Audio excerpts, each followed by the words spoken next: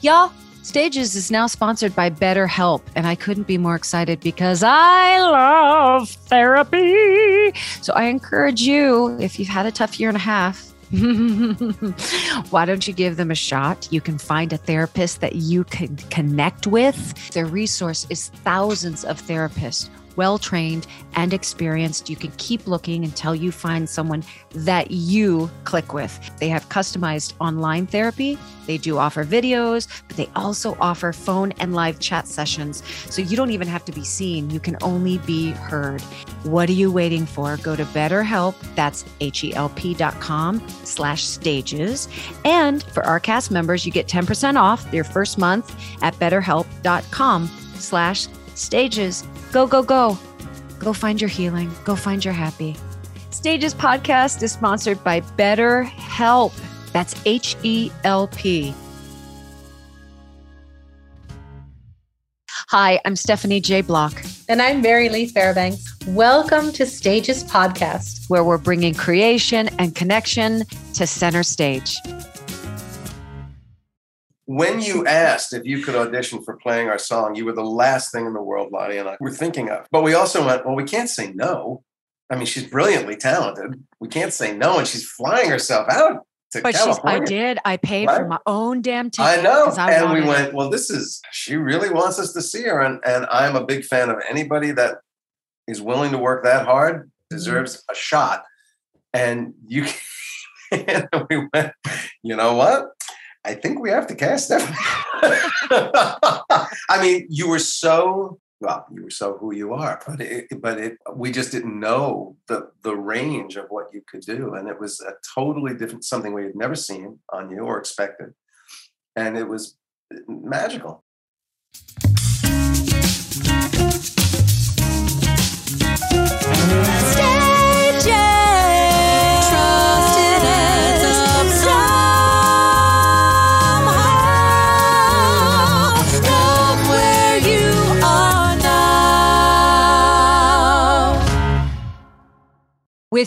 With our guest, I'm having a bit of trouble with your intro because usually I describe the guest in a very personal way. It's a lot less credits and a whole lot more characteristic and relationship based.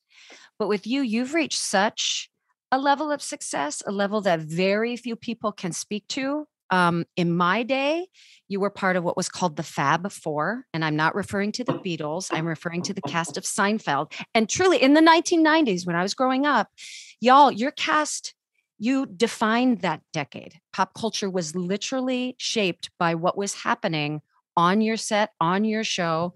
A personal side note, and this is the truth, in both the Beatles and in Seinfeld, George was my favorite. Okay, so I'm referring to George Costanza, which made you, our guest, world famous. But before being globally recognized and acclaimed, you were a New York actor, a Tony Award-winning New York actor in Jerome Robbins' Broadway. But you weren't necessarily, quote unquote, known at that time. And then you were cast as Philip Stuckey in Pretty Woman. And this is another monumental, globally acclaimed and globally loved film.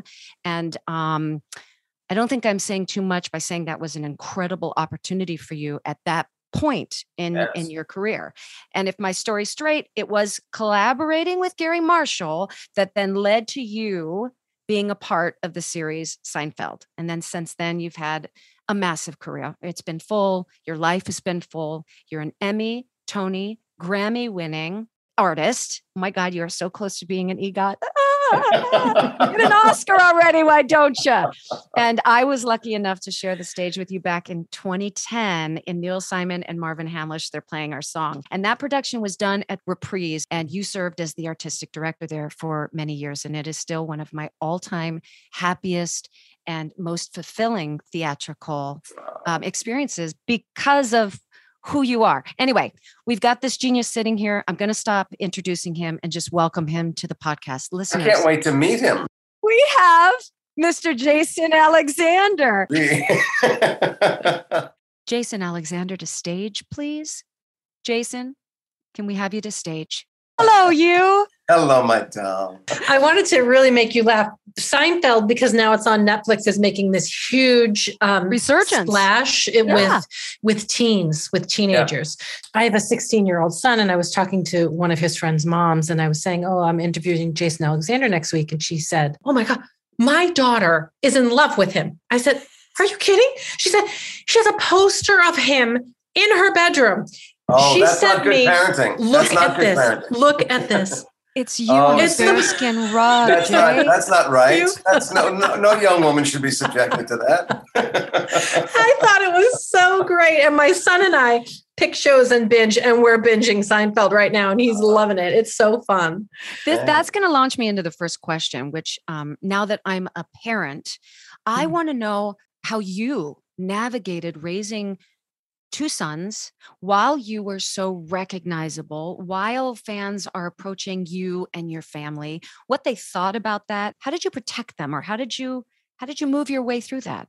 As you probably know from our time hanging out together, Dana and I never really bought into quite this community. I've never been fully comfortable with celebrity in general, but certainly the Hollywood brand of celebrity. So we don't do a lot of the things that would put you in the public eye. I don't go to the openings. I don't do the premieres. I don't do the parties.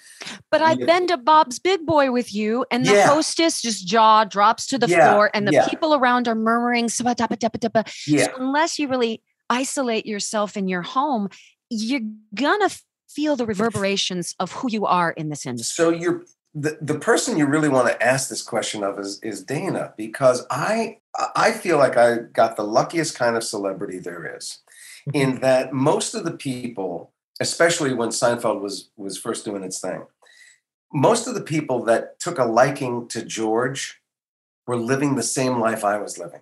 They were raising young families. They were normal, everyday, well-balanced, working people.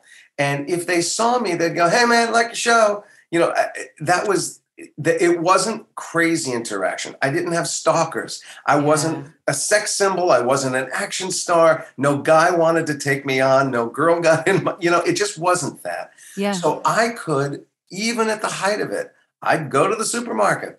I'd go to the dry cleaner. I would run my errands. And what the boys were exposed to was they had one foot in two worlds. There was the way they were treated when Daddy wasn't around and nobody knew who Daddy was. Mm-hmm. And then there was the reactions they would get, or the world they would be in when Daddy was around. Okay. And we would talk all the time because we don't live in some crazy extravagant way. Also, they didn't give a crap about Seinfeld. They didn't watch Seinfeld. I think Gabe really started watching in college because his friends were watching it. He was 12 or 13, and he came to me and said, what is this Seinfeld thing that everybody's... So we had DVDs by then, and I said, well, here, because he had never watched. I said, here's 2 episodes you might like. Go take a look. So he goes in the TV room, and he comes out an hour later, and I said, what do you think? He goes, you're kind of an asshole. Isn't that something? That... The Jason who walks through the world you're incredibly articulate. You care greatly for and about other people, and you have this like moral compass, and yet the characters you play, not so much. Not so much. Sometimes. Did you find that kind of early that was not your ticket per se, but you're like, okay, this is what's getting me the jobs. I am perceived when I walk into a casting office as this sort of archetype. Well, Steph, it wasn't. I mean, I never got anywhere near anything like that until Pretty Woman. And Gary Marshall did not want me for that movie. I met him, and he was like, "You're good. It could be you. It could be somebody else. Maybe it's you. I don't know." But he thought I was too young, too baby-faced, and really too small. Because there was in the script the little tussle that Richard and I have at the end of the movie was more of a fight scene, and he couldn't get the actor he wanted. And the casting director, Diane Crittenden, she was just pushing me. She just thought I was a really interesting idea. And so they ran out of time. And she got Richard to do a scene with me in his office where I stood on phone books to approximate our height. So she championed for you and actually... She did, and then Richard did, because Richard then took that videotape and put it on Gary's desk and went, this is the guy. Did you know Richard at Wow. that time, or No, did I he? never met him before. He literally gave up of his time to meet with somebody he didn't know. I've seen enormous acts of generosity and throughout our community from people that don't necessarily have to do that. But Richard, I mean, I've worked with Richard twice, and he is that guy. When we were doing Pretty Woman, Gary Marshall, we were improvising half of that film. So there were takes of everything where I was really a crappy person, and then there were takes where I was just a schmuck. And he kind of cobbled together the performance that he wanted. So I got my first national exposure in that way as a bad guy. Right. And then turn around and it's George. And for some reason, George, who, you know, we always try to figure it out. He's amoral, he's untalented, he's unethical, but somehow people. But everybody loves him. He's the anti-hero. Yeah, everybody's rooting for you, and yet you're not a great person. George Costanza is not a great guy. No, not great. Not great.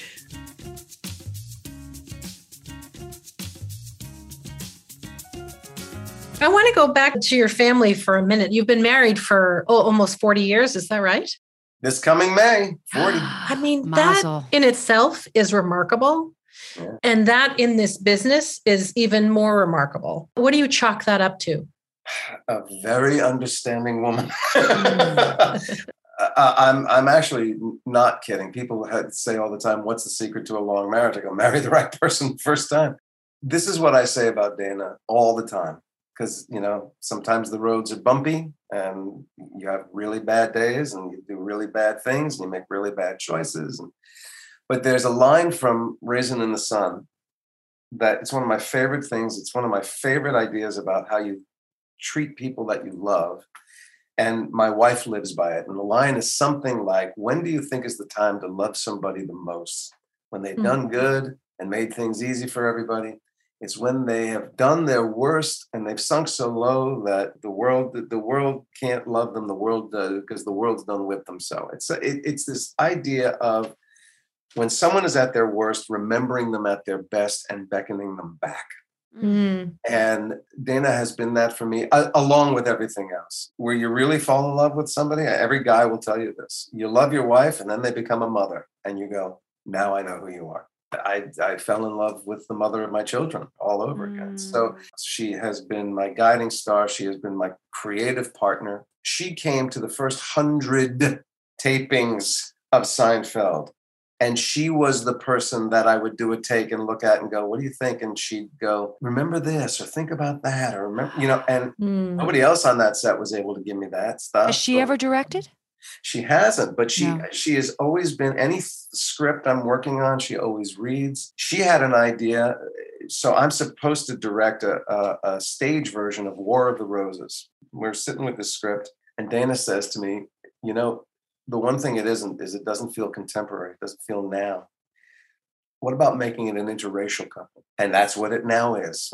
It has been rewritten to be exactly that. Her creative ideas are extraordinary. She's a dramaturg at heart. She is. And in this pandemic, the greatest discovery, I mean, you know, we went to couples therapy. I've been in therapy since I was 37 and I'm 62. You know, we're big proponents. We're big proponents here. I keep checking in and learning and trying to figure it out and not make the same mistakes anyway. But in the pandemic, we kept turning to each other and going, you know, this doesn't suck. I don't mind you being my world. This is okay. I don't know the secret. I wish I could say it, but I do have friends, mostly male friends, who have almost had disasters in their marriage. We'll talk and you know, I always say, if she will give you a chance, earn it. Go get it.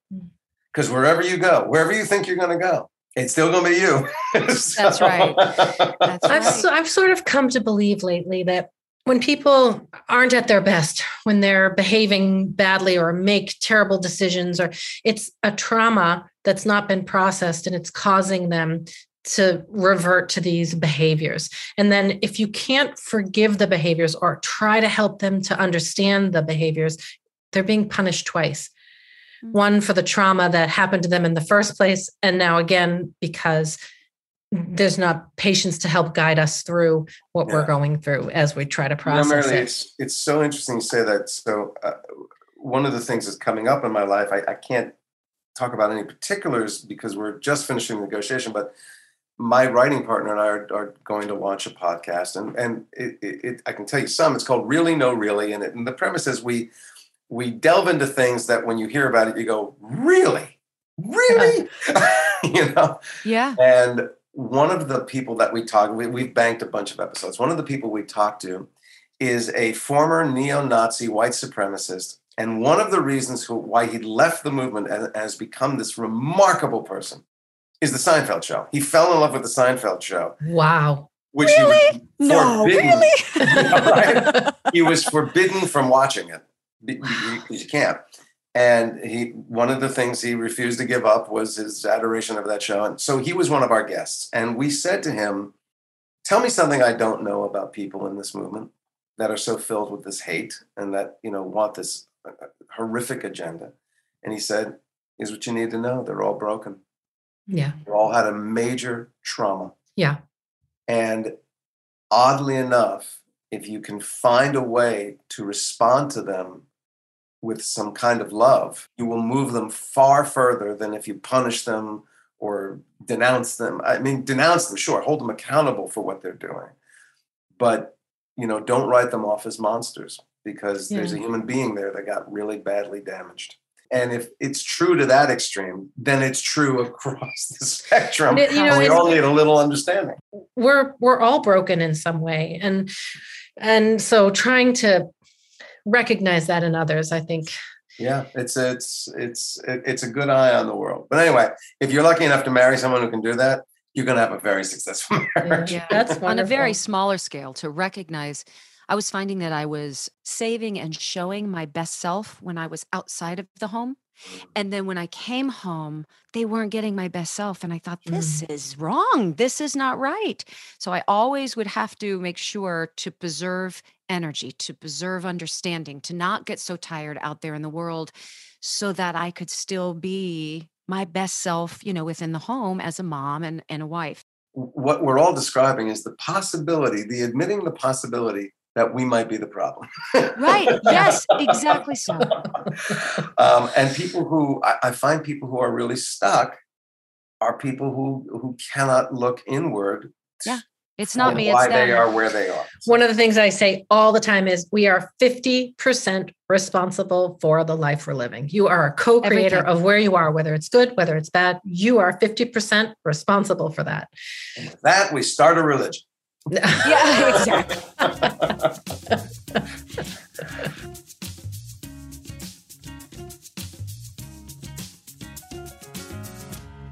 You are, again, we mentioned, so articulate, so well-spoken, and you are pretty vocal about social issues. Do you find that because you have done so much directing and you've done so much teaching, that has helped broach these conversations? Because you can be very smart and articulate and still try to come to the table, have a conversation with somebody, and within 3 sentences, that conversation is going to be shut down and over. Sure. You don't do that. So what is that, the director in you? Is that the teacher in you? Or were your parents like that? What's that seed? I don't think it was anything innate. The thing I'm trying to grow is curiosity and empathy. Mm-hmm. And as actors, I've played a lot of people that are potentially despicable, but I don't approach them as you are despicable and I'm going to play you that way. You come at even the worst characters we're given with an open heart and trying to find who they are at their best and how their worldview sits. So what I have found, although I cannot do it on social media and I've stopped trying, social media, I found, I'm only on Twitter. I mean, I'm on Instagram. I don't really use it very much. I am not on Facebook. So if you see me on Facebook, it ain't me. I'm on Twitter, and I used to engage in some social and political stuff. And what I learned was I cannot have an articulate conversation in this format. I am preaching to the choir or I'm pissing off the haters. Mm-hmm. And that's all there was to it. And I went, nobody on Twitter is looking to me for political punditry. And I more or less backed off from that. But I do have a lot of conversations, and try to, with people with whom I have enormous disagreements. And there's an organization that one of my heroes named Daniel Lubetsky is just starting called Starts With Us. And it is a campaign to nurture and codify empathy and curiosity.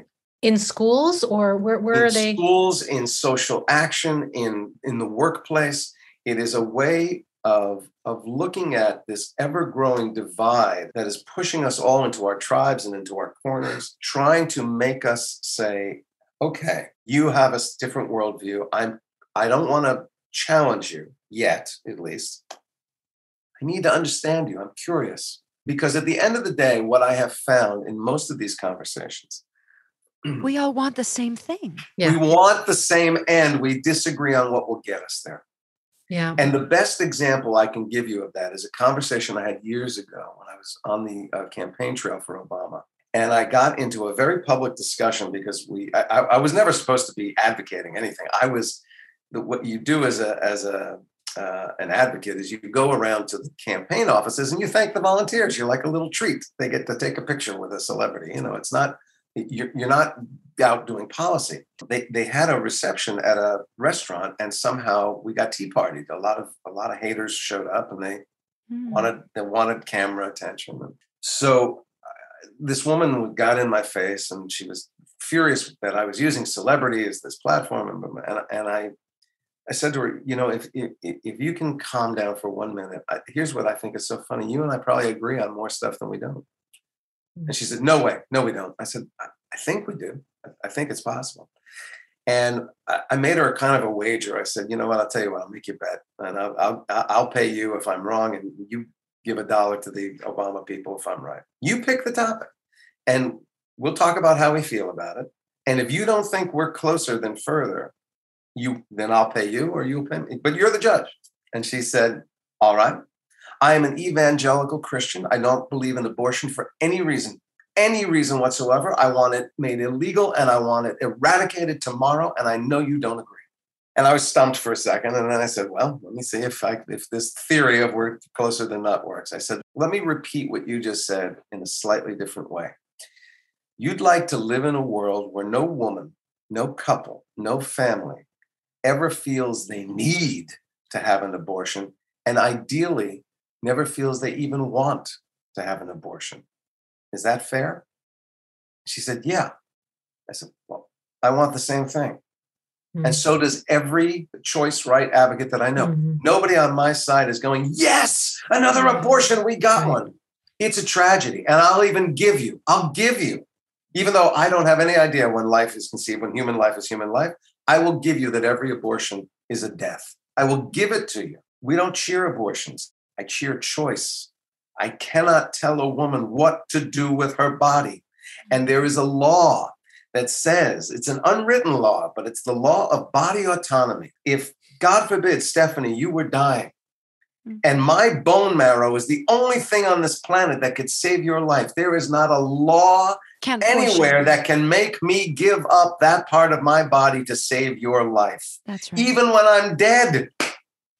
Unless I've willed it to you, you can't invade my body and take this thing to save your life. So how is this any different? However, I said, I want what you want. I just don't think we get there by making it illegal. It was illegal. And there were lots of dead babies and lots of dead women. Yeah. I think we get there through education. I think we get there through healthcare and family planning and opportunities for women and all kinds of things.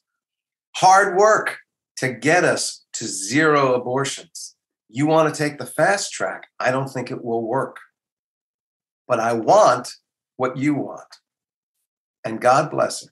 She went was over, receptive. gave some money to the Obama. She gave a buck to Obama campaign. I love that. All right. And she didn't have to compromise her belief system or her morals. We just disagreed. Her answer was, if you make it illegal, it'll be gone. And my answer was, but it won't. It's not that I'm so smart. It was illegal. It didn't work. Right. Right. So empathy, curiosity, it's the same thing with the white supremacist guys. To be able to go up to someone who's covered in racist tattoos and espousing hate and go, how did you did you always feel this way, or did something happen? And if you want, I know way too many former white supremacists for my own good, but I met a guy years ago who had also, same story, had been in and come out, and he got out. He was working for a terrible person named Tom Metzger. And he actually said to Tom Metzger, hey, Tom, what happens if tomorrow we reach our mandate and everyone who's not an Aryan is hanging from a tree? What do we do the next day? And Tom Metzger said to him, I don't know, hair color? Yeah, find someone else to blame. Yeah, he said, we're in the hate business. That's how we make our way. We'll find something else to hate. Is this the point? This is the mission statement of your podcast, is to talk about empathy and connection and the things. No, not at all. Actually, it's when it's doing its thing, it's a comedic podcast. So we look at things that are odd and funny, and we talk to the people involved with them. But, when you hear a former neo-Nazi white supremacist left the movement partially because he loved the Seinfeld show, you go, it makes no sense. You got to talk to this guy. And that conversation had some really serious stuff. Most of our conversations are, we have episodes with people who are champion eaters, the most winning champion eater woman in the world. We had a fascinating conversation with a woman who you can find on the internet. She's a speech therapist who taught her dog over 50 words. I follow her. Follow her. The dog presses a button. Yes, talks to the human by pressing the button. And it's amazing. Yeah. Gets so angry at the other dog who's taken the toy. And it's amazing. Yeah. And so funny, silly that we talked to a sign language interpreter who interprets for rappers at concerts. So here's a woman who is not Black throwing the N-word around in sign language and going a mile a minute and talking all kinds of trash. And, and I'm going, how's that going? You ever get any blowback from that? It's like, So they've been really interesting, fun, across the spectrum conversations. And I can't wait to hear it.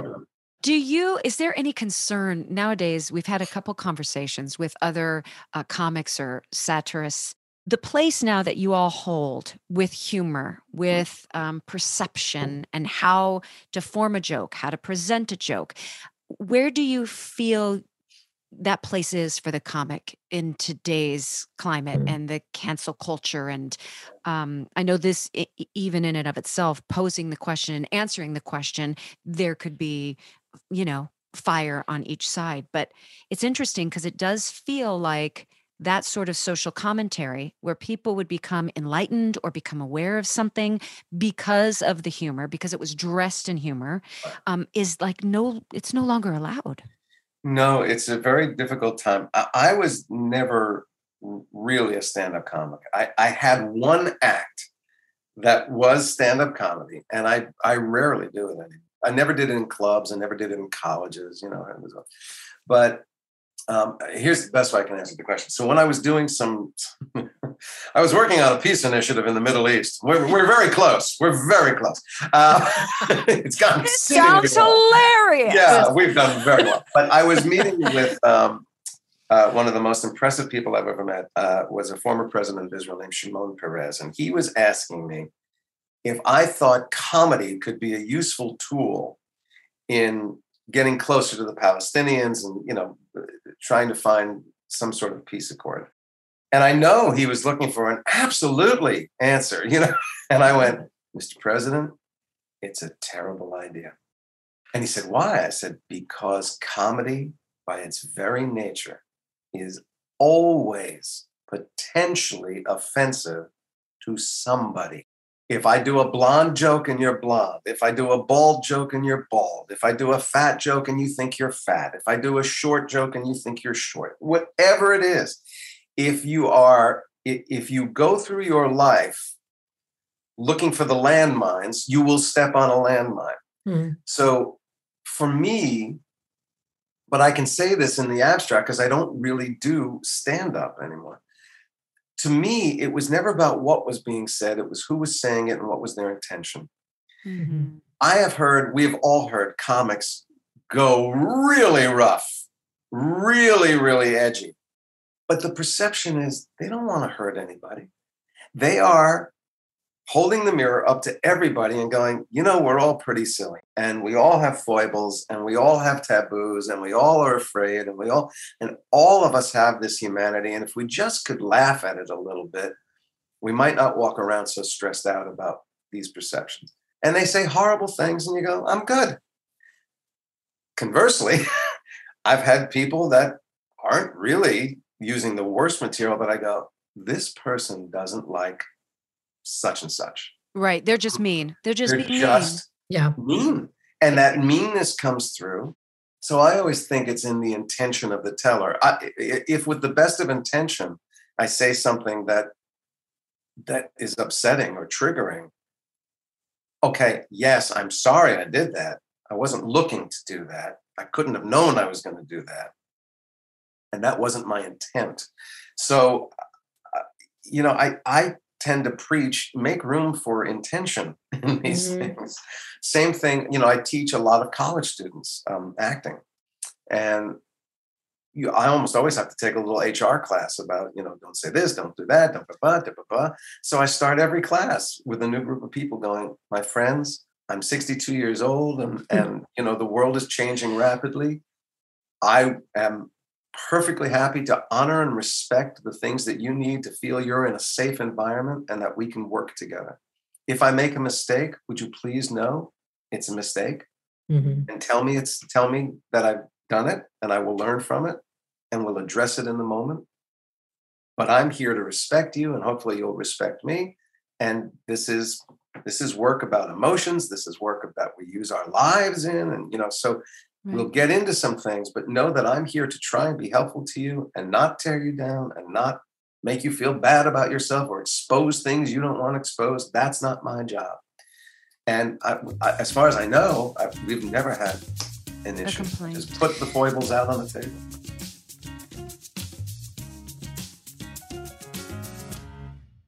I was looking at some of the classes that you did at BU and the way you talk to students. And I mean, you really seem to me to be like a rare and wonderful teacher.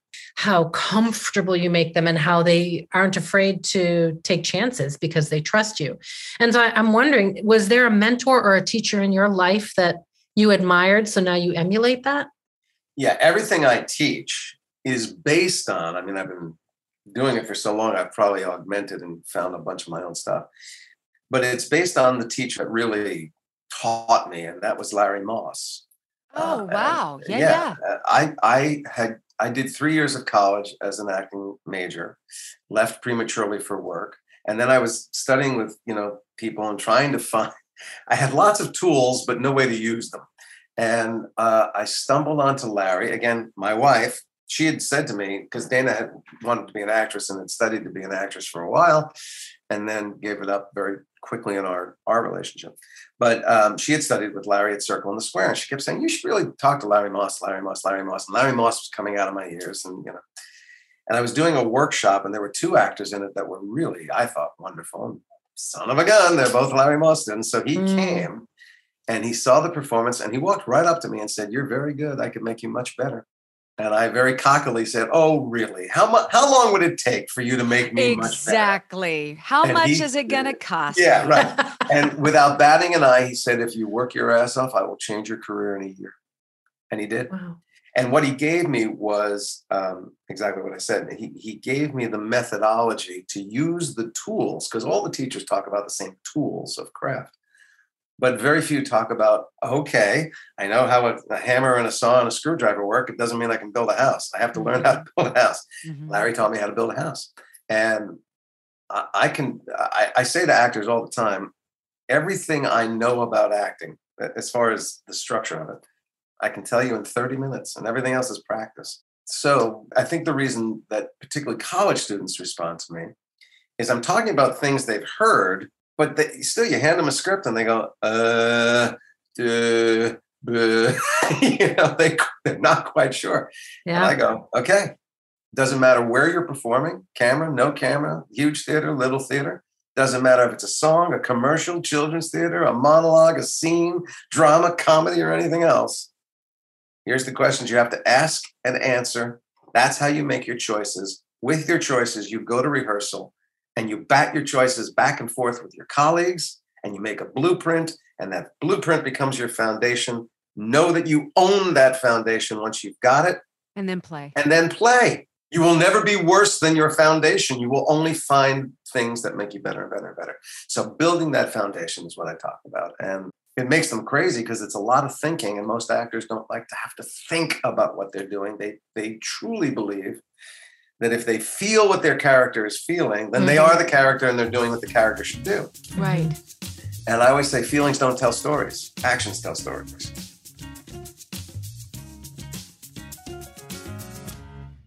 So you've worked on both coasts and you're a real New York theater guy. I mean, that's where your roots are. But can you talk a little bit about the perceptions between the differences between LA and New York? I mean, LA is sometimes thought to be more looks first, and that's what gets you in the door. And then your talent is sort of a second, whereas New York is more talent or merit based. Did you find that when you first got out there? Did you have a hard time when you first got to LA? I find it now. I can't get in the room. See, I don't act very much. I don't act very much, not because I've given up acting. It's because nobody will use me. This is madness. Well, how do you come to terms with that, Jason Alexander? The Jason Alexander, almost an EGOT Jason Alexander. How do you come to terms with that? I'm just a get at the moment, apparently. Therapy helps. I mean, for a while, it was... it can enrage you, and it can defeat you, and it can depress you, and it can do all kinds of things. Where I got to was, all right, can't do this. What can I do? So you direct and you teach and you learn how to do pottery and you teach yourself bass and you raise your kids and you help people and you go, okay, look, when I was a little boy in New Jersey, fantasizing about maybe when I'm 40, I'll get to work on Broadway. And getting there at 19 with Steve and Hal, and getting a Tony at 29, and having a hit series that is still on 30 years after. I mean, nobody owes me another day in this industry. I've had more than my fair share of extraordinary fortune. And that's what I go to as I go, this is not personal. The industry didn't get together and say, hey, no more Jason Alexander. We hate that guy. That's not what happened. There is no solid explanation for why I can't get in the door. A lot of people, what I've heard over and over again is, we don't really see you in this, and we really don't want to say no to you. And I go, well, you're saying no now, but I haven't been able to show you anything. I said, I hear no all the time. I'm an actor. 99.9% of a career for an actor is no. But no with an opportunity is a lot better than no, we just don't see it. Right. Yeah. You just said something, though, that can bleed into every bit of this entire conversation. It's not personal. Whether that is a comic telling a joke, whether it's a fan coming up to you and wanting to we can't walk through this world thinking everything is a personal affront or a personal adulation or a personal acclaim. It's just, I don't think that's a healthy mentality. And we are there now. We take everything so personally. But, there's another side of it too, is that I firmly believe that roadblocks and gateways are put in our way when we become too focused on one direction that we think we're supposed to go in. And so you get these roadblocks where all of a sudden you go, well, now what am I going to do? You start digging a trench around the road, and all of a sudden you discover, well, I can write.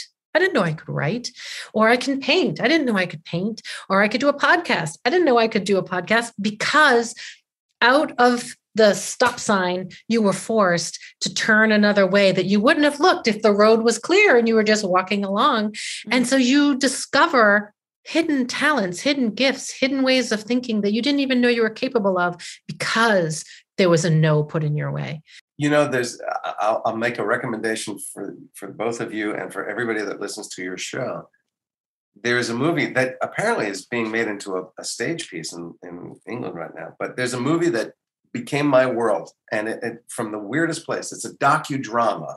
It's a reenactment of a true event, and it's called Touching the Void, and it's about two alpine mountaineers. And apparently, in alpine mountaineering, you go up and down the same day. You are attached to each other, and you're climbing through ice and snow, and you get to the top and you come down. Yeah, you lost me. I'd never do that ever. Right. That's why I said that this would be the thing that's going to change my life. So what happened to these two men is they went up and they got into a whiteout. The weather changed. They're in a blizzard. And one of them gets hurt. One of them takes a fall and breaks their leg. And apparently, the law of the mountain is if one of them is disabled, you leave them there, the other one gets down, because otherwise both of you are going to die. Right. But his partner said, in these conditions, if I just leave him here, he's going to die. So he tried to get him down. They had 100 feet of rope, and the abled one would sit in the snow and he'd lower the guy down. And then when it was the end of the rope, the injured guy would sort of hammer his way in, and then the other guy would, and they were trying to get down the mountain. As he's lowering him, there's an ice shelf that breaks, and the injured guy is now dangling at the end of a 100-foot rope, and the guy holding him can't see him, can't hear him, doesn't know if he's 100 feet off the ground or 3 feet off the ground, can't tell, doesn't know. All he can do is sit in the snow, and he's losing his strength, and he goes, I'm going to die here. There's nothing I can do. I pray to God. He's a foot above something, cuts the rope. The guy who's injured falls over 100 feet inside a crevasse in the mountain and is wedged up to his waist in a crack in this ice cave, where his broken leg is now a compound fracture. He's broken ribs and he's punctured a lung.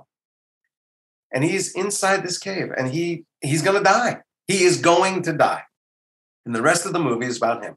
What he said is, okay, I'm going to die. But if I just stay here, I'm going to die of dehydration. It's going to be cold and painful and awful. I don't want to die that way. So I can't go up. But I got 100 feet of rope here, and there's room below me. I'm going to pick in the rope. I'm going to lower myself 100 feet, see where I am. If I'm nowhere better, I'm going to take off my helmet, turn myself upside down, and just drop and end this. Oh my God. But we'll see. And he goes down to the bottom of the rope, and he's only 10 feet off the ground. You can see ground. And there's a light source. And he goes, that's weird. So he cuts the rope, falls another 10 feet, more injuries. And after he moans and groans and gets himself together, he goes, well, I have a choice. I can stay right where I am and die, because I will die. There's no question. Or I'm going to give myself 20 minutes and try and move 10 feet. Just 10 feet. And in 20 minutes, he hobbles and crawls and rolls and in enormous pain, 10, 20 feet. And then he goes, oh, that light source seems to be like a crack in the ice. There may be a way to the exterior of the mountain. I'm not going to make it, but I'll give myself 30 minutes. I'll go another 20 feet. In 7 days. Oh my gosh. It took him 7 days to get down. But he would melt snow and drink the snow. He had no food. And all he kept saying was, I always have a choice. My choice is I die right here. Mm-hmm. I say I'm done, and I wait for nature and fate to take me. Or I make some other choice. I move 10 feet. Right. And that to me was, oh my God, I can move 10 feet. Yeah. Not necessarily in the direction I thought I was going to go, not towards something I thought I wanted, but rather than sit here and be miserable, I can move 10 feet. And I made my boys watch this movie, and I said, hopefully you will never be in this dire a condition, but no matter where you are in your life, you can move 10 feet. Make the move. You ready? I heard that story and I aligned myself with the rope. I was like, Stephanie, you're the rope. I mean, literally, there's this much, you get cut, but then you still have 100. You can be cut. You can stick yourself in the snow. You can drag behind. Like, for some reason, that's how I personified myself in that story. Yeah. I got to see it. Yeah, I know. That's brilliant. amazing. And like I said, I saw something in the New York Times. They did a stage play of it in London with these two guys climbing on this contraption up in the air. And it just looks extraordinary. Wow. You know, it's really funny. What I thought of when I heard it was parenting. Because when my son was little and they would go through the different phases that kids go through, like where they don't sleep or they wake up every 2 hours or they're, going to a tantrum because they can't express themselves or whatever it is. I don't remember where I read this, but I remember my husband and I distinctly discussing it, where I said, what I have noticed in this child is that everything lasts either 3 weeks or 3 months. I can do anything for 3 weeks or 3 months. So I'm going to try not to get angry at, whatever. It'll be over in 3 weeks or 3 months. And then we're going to move into a new phase. And hopefully this phase will be a fun phase. And it really, really worked. So every time you went into a phase with kids, and they have so many phases, that's what I would tell myself. And then it made me treasure the happy phases, because I was like, oh no, it's going to be over in 3 weeks or 3 months. I need to cherish every second. Or if it was making me crazy, I would say, I can do it. I can do it for 3 weeks. Look, we're already 2.5 weeks in. And isn't that funny? Yeah. I equated it to parenting. Yeah. And the pandemic has proved that a lot, right? Oh, you yeah. can't plan. Absolutely. You can't plan 3 months in advance. You have to just take it the week or the 2 weeks. Or the day. Reassess, revise, just keep moving forward through however you want to look at the abyss. And that takes us back to what we're talking about these people that are so estranged from us in our worldview. And the thing that I kind of want to say to them is, aren't you just exhausted being this upset? Is this your biggest problem? Or is, do you have a child that needs something? Do you have a neighbor that's in trouble, or a parent that's sick, or maybe your community needs something? You want to dwell on this? There's something about the heightening of anger as a righteous and noble thing, and that I go, it ain't. Yeah. And it obliterates all your other choices. And now it's time for the 5 questions. Jay, do you have anything in your closet that you will keep forever? Other than the complete George wardrobe, which I still have and wear. Did you steal that wardrobe? Yeah, I did. And I still wear it. And people like paparazzi, there's one street here that has paparazzi, and they'll put up pictures of me now wearing the same thing I wore on an episode 30 years ago. Who wore it better? I guess it would be you or you. Or yeah. me. Yeah, no, that's a perfect answer. Unless you've got something that's a little more sentimental. The only thing I have that's in the closet, and I don't know what to do with it, is a pinky ring that my dad wore most of his life, that he gave to me about a year before he passed. I'm not allowed to wear any ring other than this one on my 4th finger. Fair. My boys don't wear rings. I don't know what to do with it. And I guess what I do is I go, hey, honey, put it in the box next to me when you put me down. But I don't know what else to do with it. My mom passed about 4 years ago, and we have boxes of stuff. And this is the big conundrum in my house. Dana will go, would you go through the boxes? And I go, it doesn't help, honey. What's in there are shit that is not important to me, but was very important to her. What am I going to do? I don't know what to do with it. So that's in my closet. Okay. I have my father's pinky ring in my closet too. You got what was with the pinky ring? Oh, pinky rings. I mean, everybody we know is in Guys and Dolls. Oh, yeah. My dad, the black silk shirt, the pinky ring, the whole thing. I can still trust a man with a pinky ring. There's a story there. But if you're a man wearing a pointer finger ring, then we gotta. A little too much. Yeah. All right. I have a brand new question I'm going to spring on you. What? Right. If you could have any question answered, what would it be?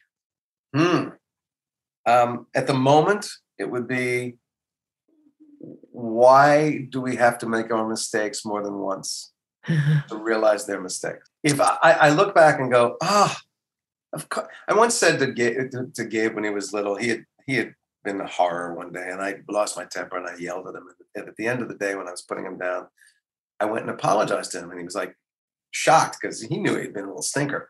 But I was the one apologizing, and I said, yeah, here's the thing. You're a kid. You're supposed to make mistakes.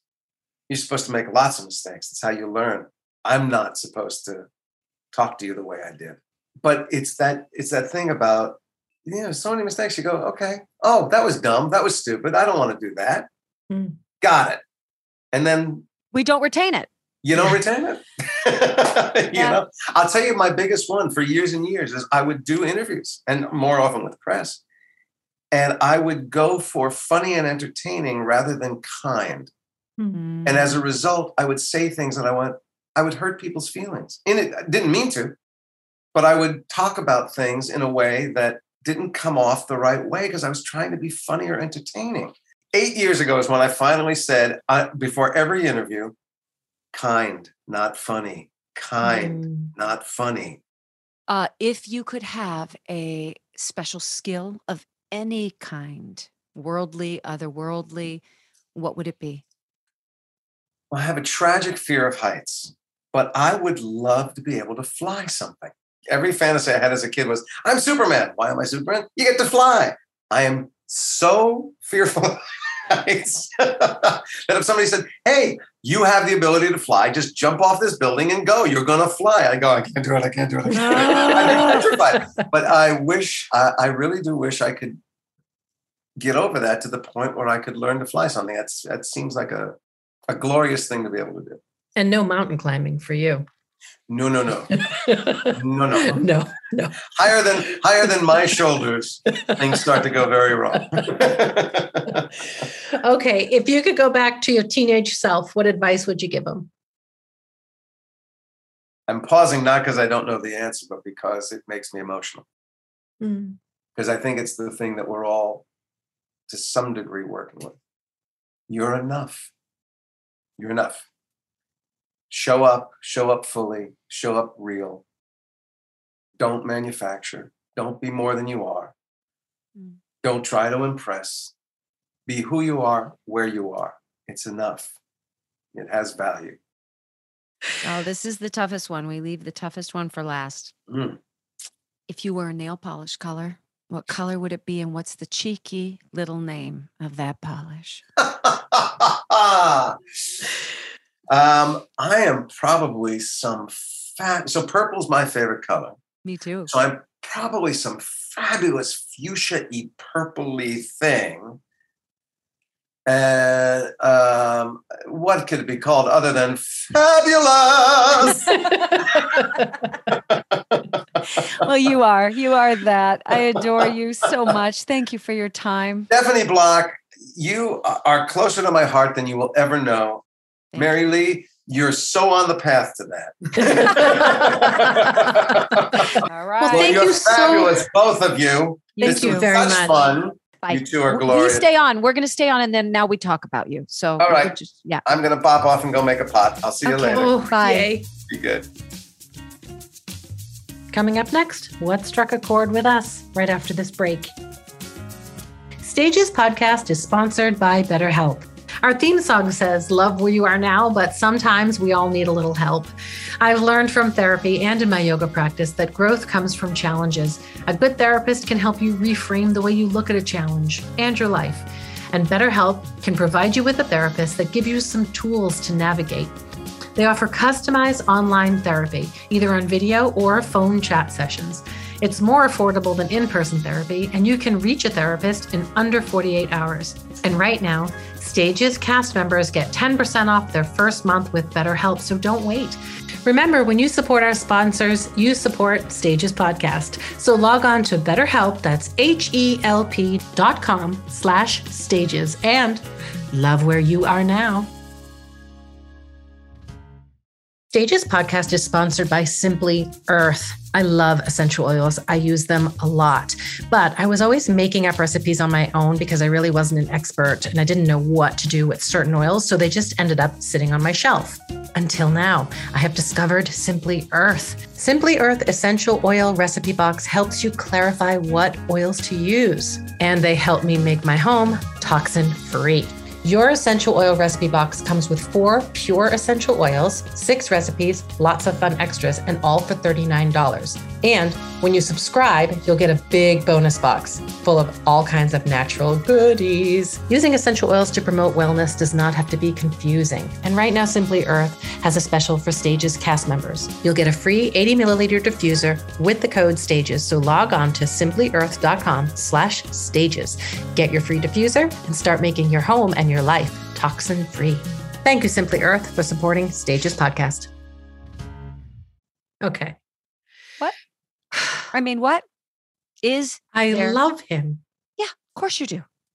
The whole world should. What? And if they didn't judge him from his on-camera persona and knew the heart of this human, which I feel is such a gift to be, considered a pal of his, he's a remarkable human. No, he's just got a wonderful heart.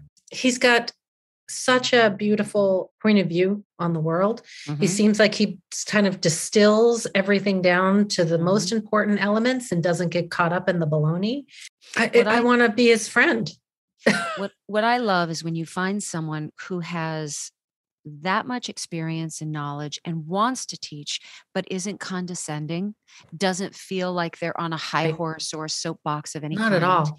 And that's how he approaches things. He has so much to share. You always walk away learning a crap load, but never feel like you have been tutored or taught, and that's one of the blessings of spending time with Jason Alexander.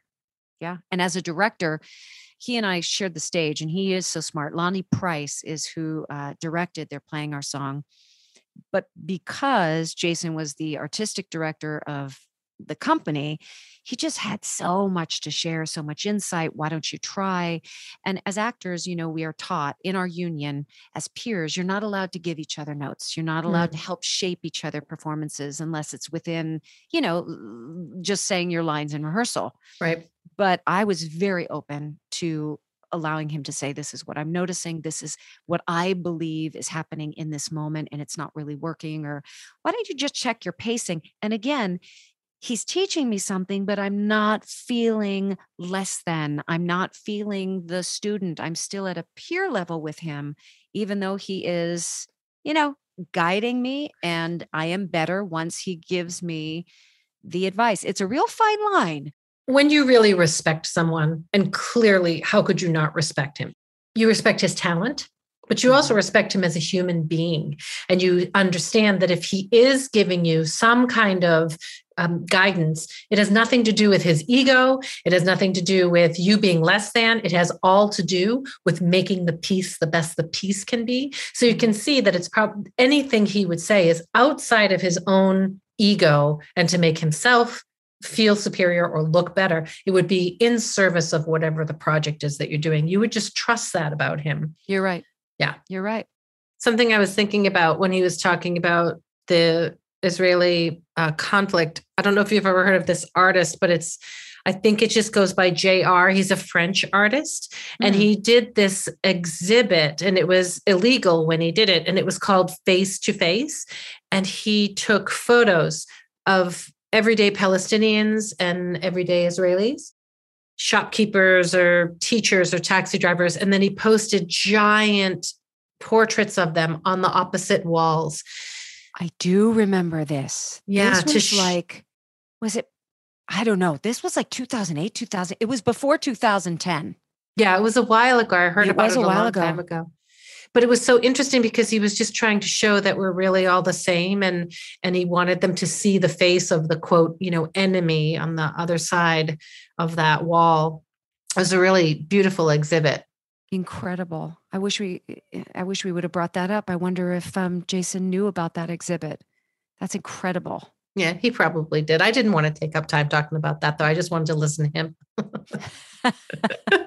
The peacekeeper that he is, right?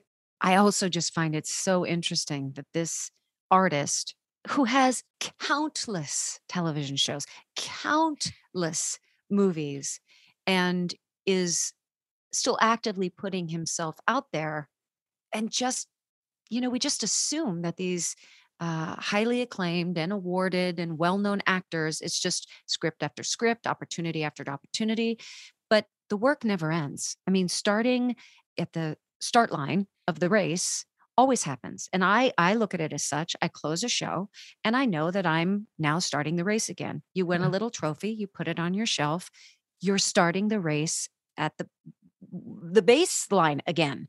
But yet you look at other people and say, oh, well, they must have it easy. They must be just, getting offers left and right. Right. And that's never, ever the story. There's always a hustle there in life and in art. And you got to just keep starting again. Yeah. That was shocking that he can't get in the door. It's incredible. It really is. It's a really tough business, and when you hear it from someone who's as accomplished and talented and grounded as he is, you realize what a difficult business the acting world really is. And I love how he talks about he's just in therapy the whole time to help deal with how hard it all is. Well, that was such an enjoyable morning. I don't even know. I'm going to be like just happy all day. I'm going to marinate in it for a while too. Yeah. What a lovely human. Lovely Hooray. human. Can't wait for his podcast. I'll be listening. Me too. I love you. Have a good day. I love you more. Have an awesome day. Why does it have to be a competition? Goodbye, Mary Lee. See? Don't take it personally. Goodbye. Goodbye. So if this episode resonated with you, please follow, subscribe, and share. You can always find us at stagespodcast.net. A big thank you goes out to our assistant and doer of all things technical, Saren Cho. Thank you to Noah Kaiserman and Garrett Healy for our beautiful original music, Melanie Von Trapp for our Stages Podcast logo, Brock Grenfeld, our sound engineer, and Ellison Arns, our PR and social media expert. And thank you, our cast members, for joining us today. We hope you come back next week.